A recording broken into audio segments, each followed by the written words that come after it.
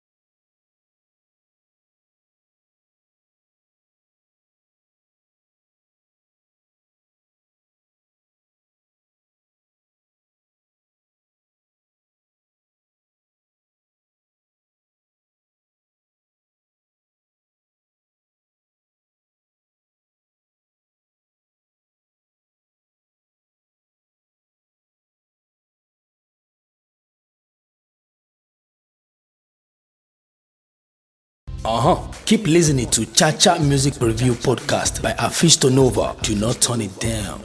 The Celia album was dropped on the 28th of August 2020, and the album contained 12 tracks and features the likes of Naira Marley, Sam Smith, Davido, Stefflon Don, Dice Eyelids, and Hamza. And yeah, I'm surprised also, there's no Wizkid on the album.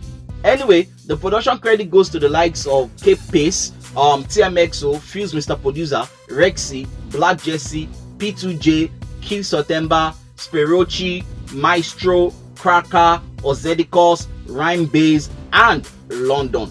The album kicked off with this beautiful song titled Save My Life, and I swear I was very surprised that it wasn't SARS that produced this song. Like, the production of this song sounds something like what SARS would definitely do.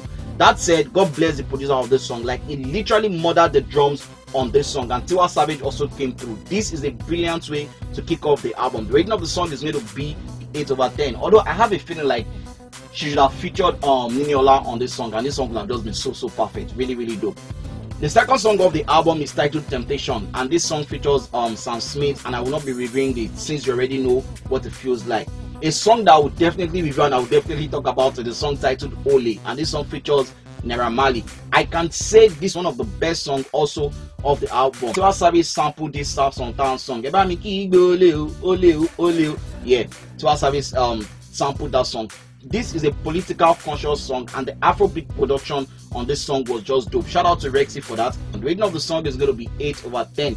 Another song that was released off the album as a single is a song titled Kuruba, and I will not be talking about that. As a matter of fact, let me just mention those songs that were released as a single of the album that I'm not going to talk about. We have Dangerous Love, and we also have Attention.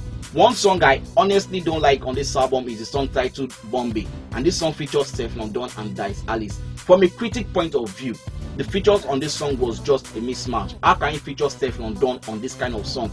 Yes, she was able to come through, but no, you don't feature her on a song that has this slow tempo vibe. You turn up the heat. I mean, let her bust her mind off the beat. Seriously, this song for me was just a no in all aspects. This would have been the perfect song that she should have featured Rema on. Rema would have killed this song totally. But anyway, the name of the song is going to be a 5/10.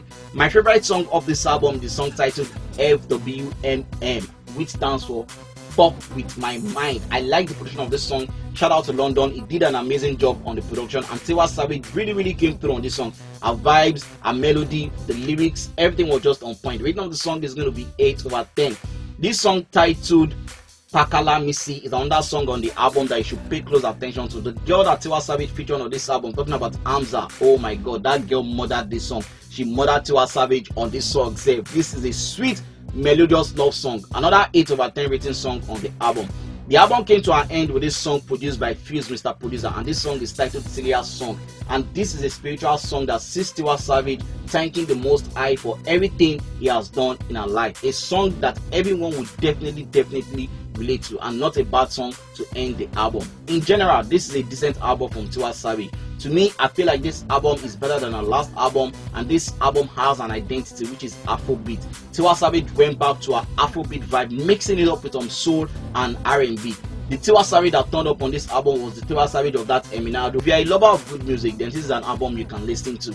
The general rating is going to be a 7/10. With that, I have come to the end of this episode of the Chacha Album Review series. Till I come your way with another episode, my name still remains Afeez Tonova. It doesn't change and it will never change. Thank you, and remember, Wakanda forever.